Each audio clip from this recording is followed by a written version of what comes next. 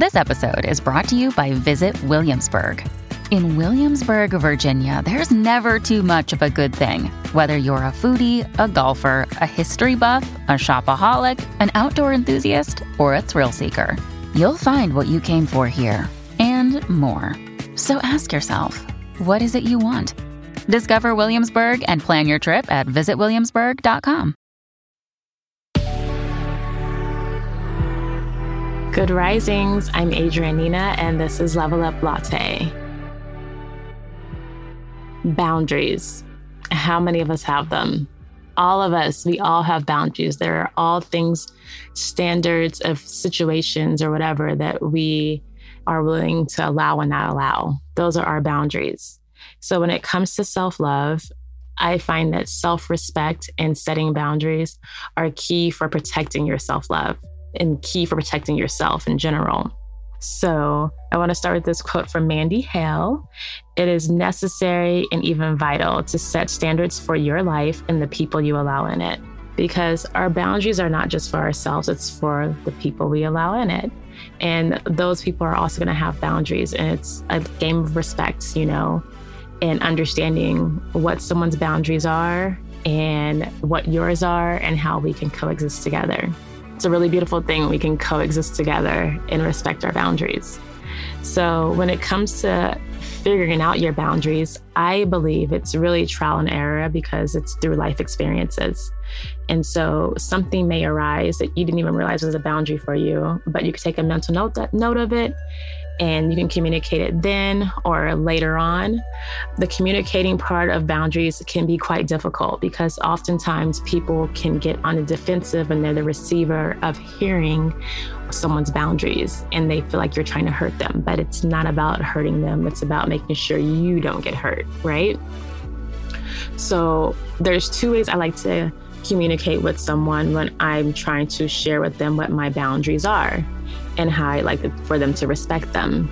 The first one is to come from a place of feeling. Let them know like, hey, it doesn't feel good when this is done, or it doesn't feel good when you say that. And when it comes to feelings, we all have them. So I find that, when someone hears that someone's feelings are being like hurt or bothered, they're like, ooh, like they put themselves in that person's shoes and they realize like maybe that would bother them too, right? And then another one is just outright telling people like, hey, this is really difficult for me to express this to you, but X, Y, and Z. And just letting them know that it's a challenge for me to express something, then they are also less defensive because they're like, oh, this is going to be kind of serious, but she's also coming from a place of compassion because it's going to be hard for her to express this to me. I think that does work.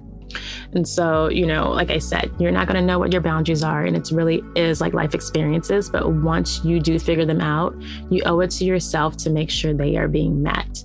And for anyone who can't respect your boundaries, then those people just aren't allowed to be around you or in your life or part of your journey, right?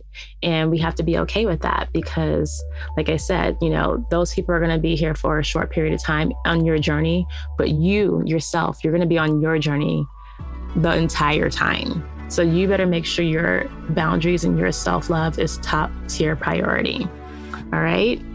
So as you go through life and as you're living the best life ever, be able to express what works for you and know that it's nothing wrong with staying true to you and expressing what does and what doesn't feel right to you.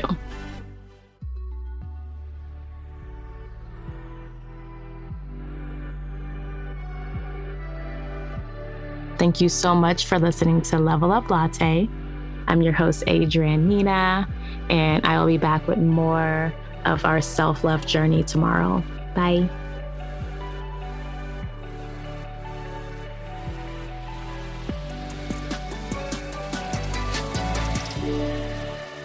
Good Risings is presented by Cavalry Audio.